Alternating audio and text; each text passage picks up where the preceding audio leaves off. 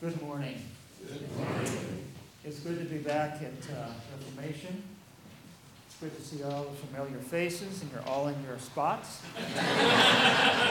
Well, a couple that have changed. There are some new faces, but thank you for having me today, and thank you. Oh, and look it! Here's my dear brother.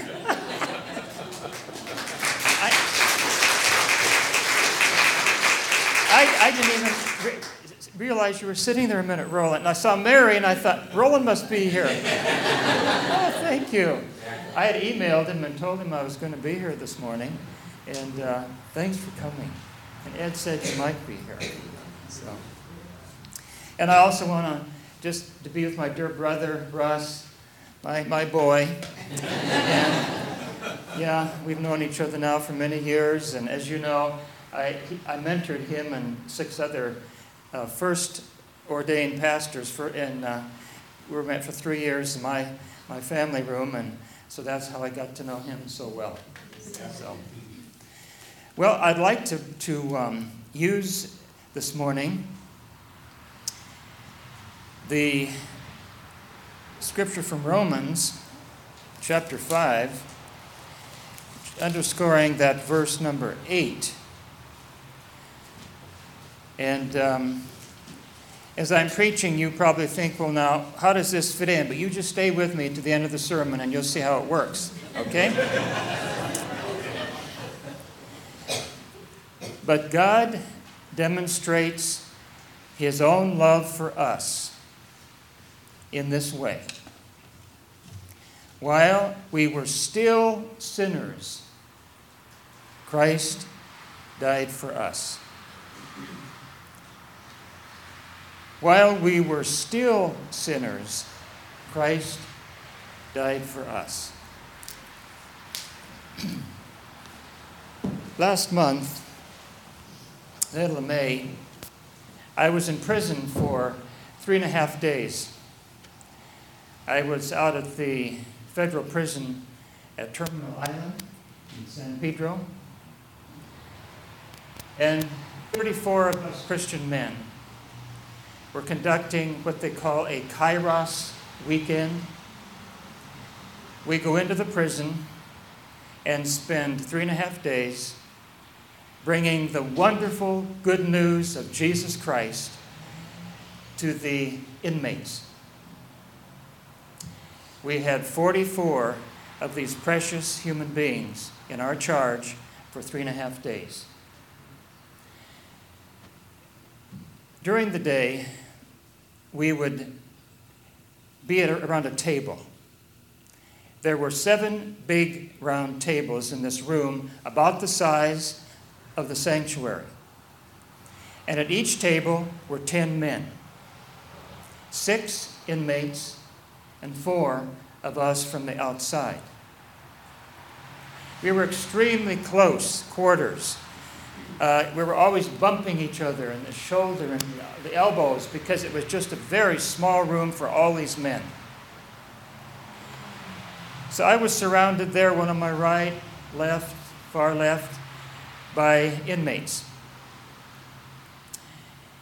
And one of the things that we do besides sing, listen to talks, share, get to know one another, pray for each other, one of the things that we do in the weekend is, at one point, our table got up all together, and we go in a very, very small room, like a closet. And in this closet, there were 10 chairs, 9 and 1 in the middle. And we would spend time praying for one another, laying on of hands. And not only for the inmates, for us too. We were anxious to get in that middle chair. Well, sometimes those prayer sessions would last for an hour, 2 hours. One table was in there for 5 hours. Well, the man I had sponsored, Lyle, who had been in prison for 5 years, he's got about 5 more to go. it was his turn to be in the center chair. Lyle is I think he told me he was 47 years old. He has a wife waiting for him on the outside. He has adult children waiting for him on the outside.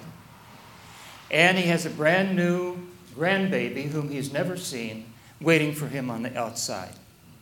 But he won't see that grandchild until she's about 5, because he's got about 5 more years to go.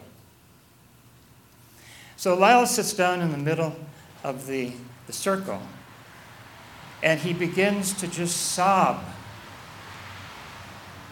uncontrollably. He's a big man.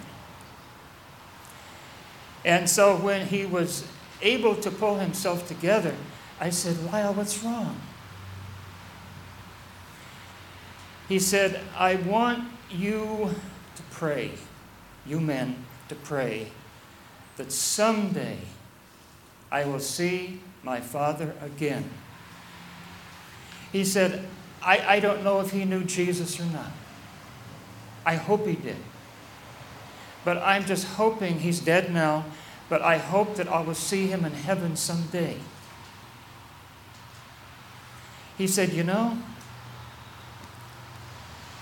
the only thing I remember about my father was his strap across my back. And the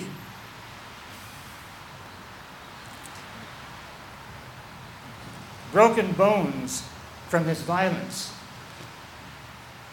That's all I remember.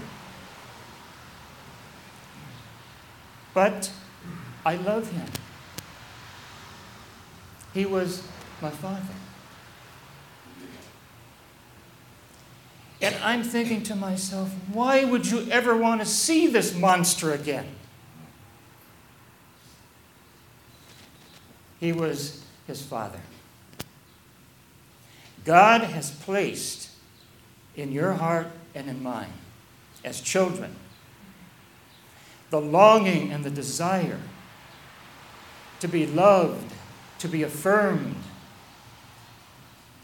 and to receive the tenderness from our dads. We all have this, both as children, and adult children. And Lyle never received any of this as a child. He's hoping that maybe in heaven it will happen. You see, dads are so important. Dads are so important. Every single person here, and you know what I'm talking about, has longed for the affirmation and the tender love of a father. I love that sign out here, "Pray for our fathers." Pray for our fathers that they might be loving, tender, affirming, accepting of their children. That's what we want.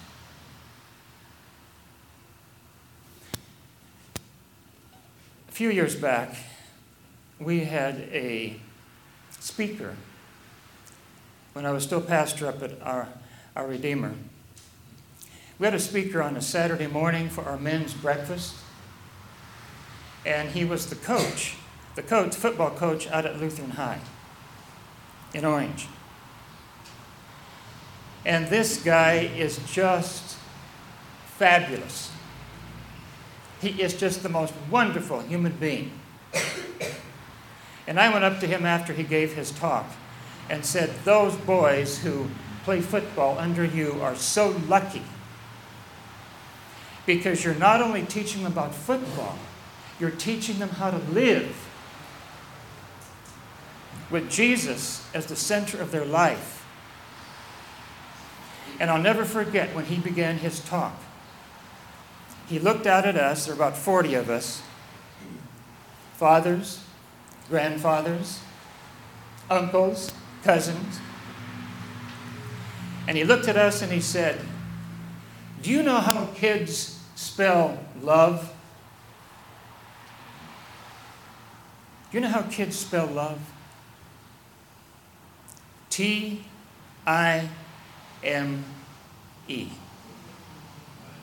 Time." He said, dads don't get that straight. They want to give their kids everything else but their time. And that's how kids spell love, is T-I-M-E.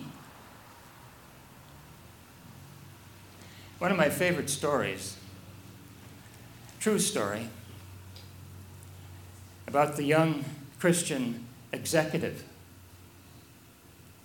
He had one daughter. He made all kinds of money. And he gave to that child everything you could imagine. They lived in a multi-million-dollar home at the end of the cul-de-sac. She wore nothing but designer clothes. That child had lessons for everything under the sun, private lessons. That child had a nanny. That child was pampered from morning till night. But guess what she asked her daddy? She said, "Daddy, would you build me a dollhouse? You give me all these dolls. Would you build me a beautiful dollhouse?" He said, "Sure, sweetheart. Next Saturday, we'll start. We'll go down and get some material, and I'll begin to build you a dollhouse." Well, next Saturday came. "Sweetheart, I'm sorry. You know, I've got a big business meeting today on Saturday. I didn't plan to go into work, but we'll do it next Saturday." "Okay." Next Saturday comes. "Sweetheart, you know what? I've got to go in the office again." And he said, "You know, honey, I'm trying to make a lot of money so that I can give you the things that I never had.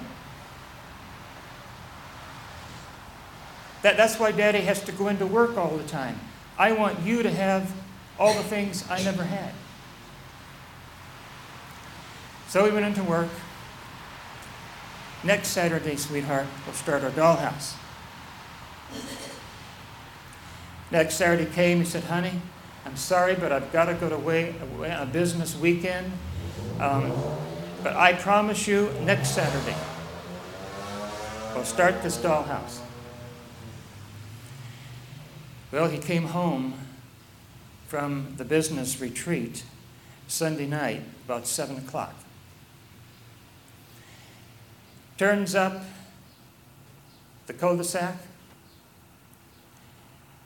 He sees this police car and this ambulance. He thought, wonder what that's all about. As he got closer, he realized they were in front of his house. He jumps out of his car and runs to his front yard. And there is his little girl dying. She's been hit by a car. He pushes the paramedics out of the way and pushes the cops out of the way, and he takes this angel in his arms. And she looks up at him and she says, "Daddy, we never got our dollhouse built, did we? We never got our dollhouse built." And she died. All our kids want, basically, is our time. And she saw in that dollhouse her daddy's time. He would be in the garage. I'll be with him. We'll be together as he builds my dollhouse. Never happened. Why can't we understand this? Now here's Russ with two precious daughters. Always remember, Russ, what those two angels want most is your time. I remember after Ronald Reagan passed away, his daughter Patty, who's a very good author, wrote this beautiful tribute to her dad, and it was printed in the Time magazine. And she wrote in this Time magazine tribute, she said, you know,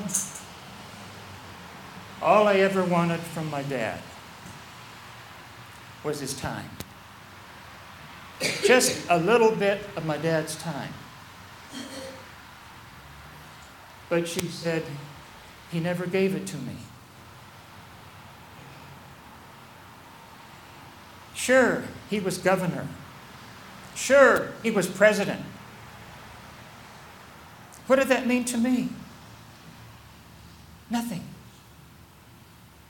I wanted my dad's time. He always had time for the state. Always had time for the country.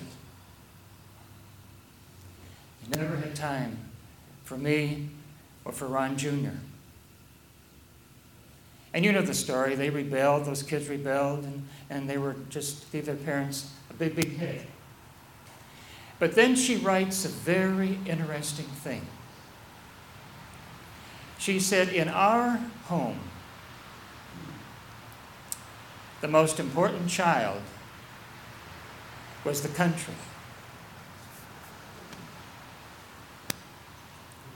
In our home, she said, the most important child was the country.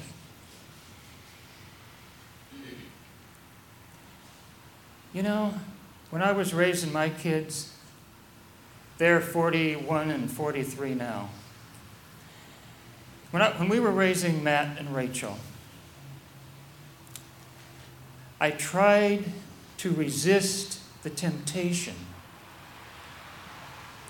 of making the most important child the church.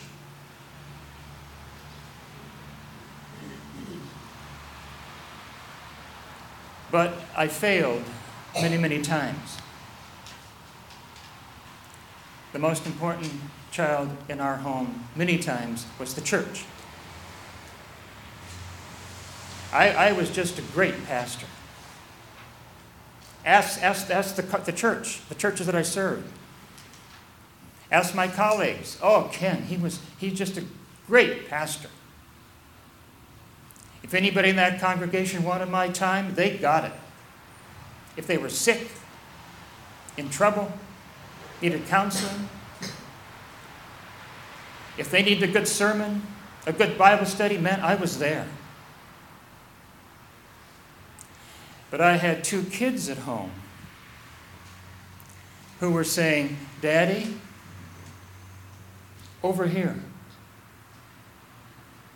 How about us? How about some of your time? My wife never once complained. But she spent an awful lot of time with those kids alone, without me there.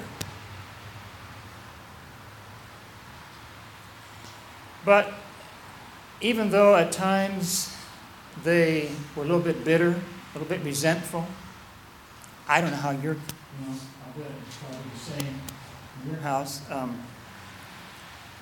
They got over it, and I have said to them so many times now that they are adults, I'm sorry, forgive me. I should have spent more time with you. If I had it to do over again, I would make sure I gave you more of my time. Dad, forget it. We're fine. We turned out all right. Forget it. You weren't perfect, but we love you. Forget it. I guess my daughter loves me because She called the other day and said, Dad, you haven't been at my house for 2 years for Father's Day. I want you and Mom to come to our house today, and I'm going to fix you dinner. Everything you love. And I'm hoping that she includes on that menu my favorite dessert, which is she makes the best French apple pie that you've ever tasted. So, in the same way with Patty Reagan, you know, she goes on and she says, my dad never gave me his time. Occasionally he did.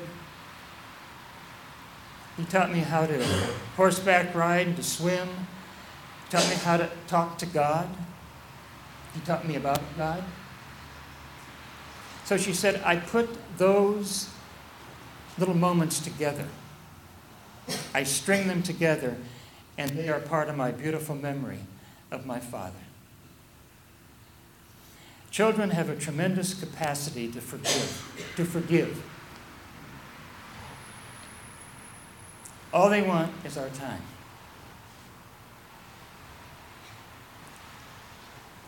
So, the man you see standing before you today is a very imperfect father. I did my best, but I failed many times. I'm a sinner.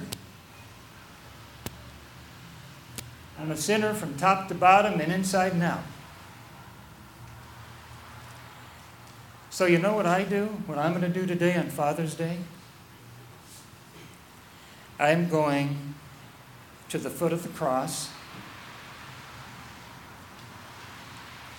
and ask Jesus to once again forgive me, to strengthen me.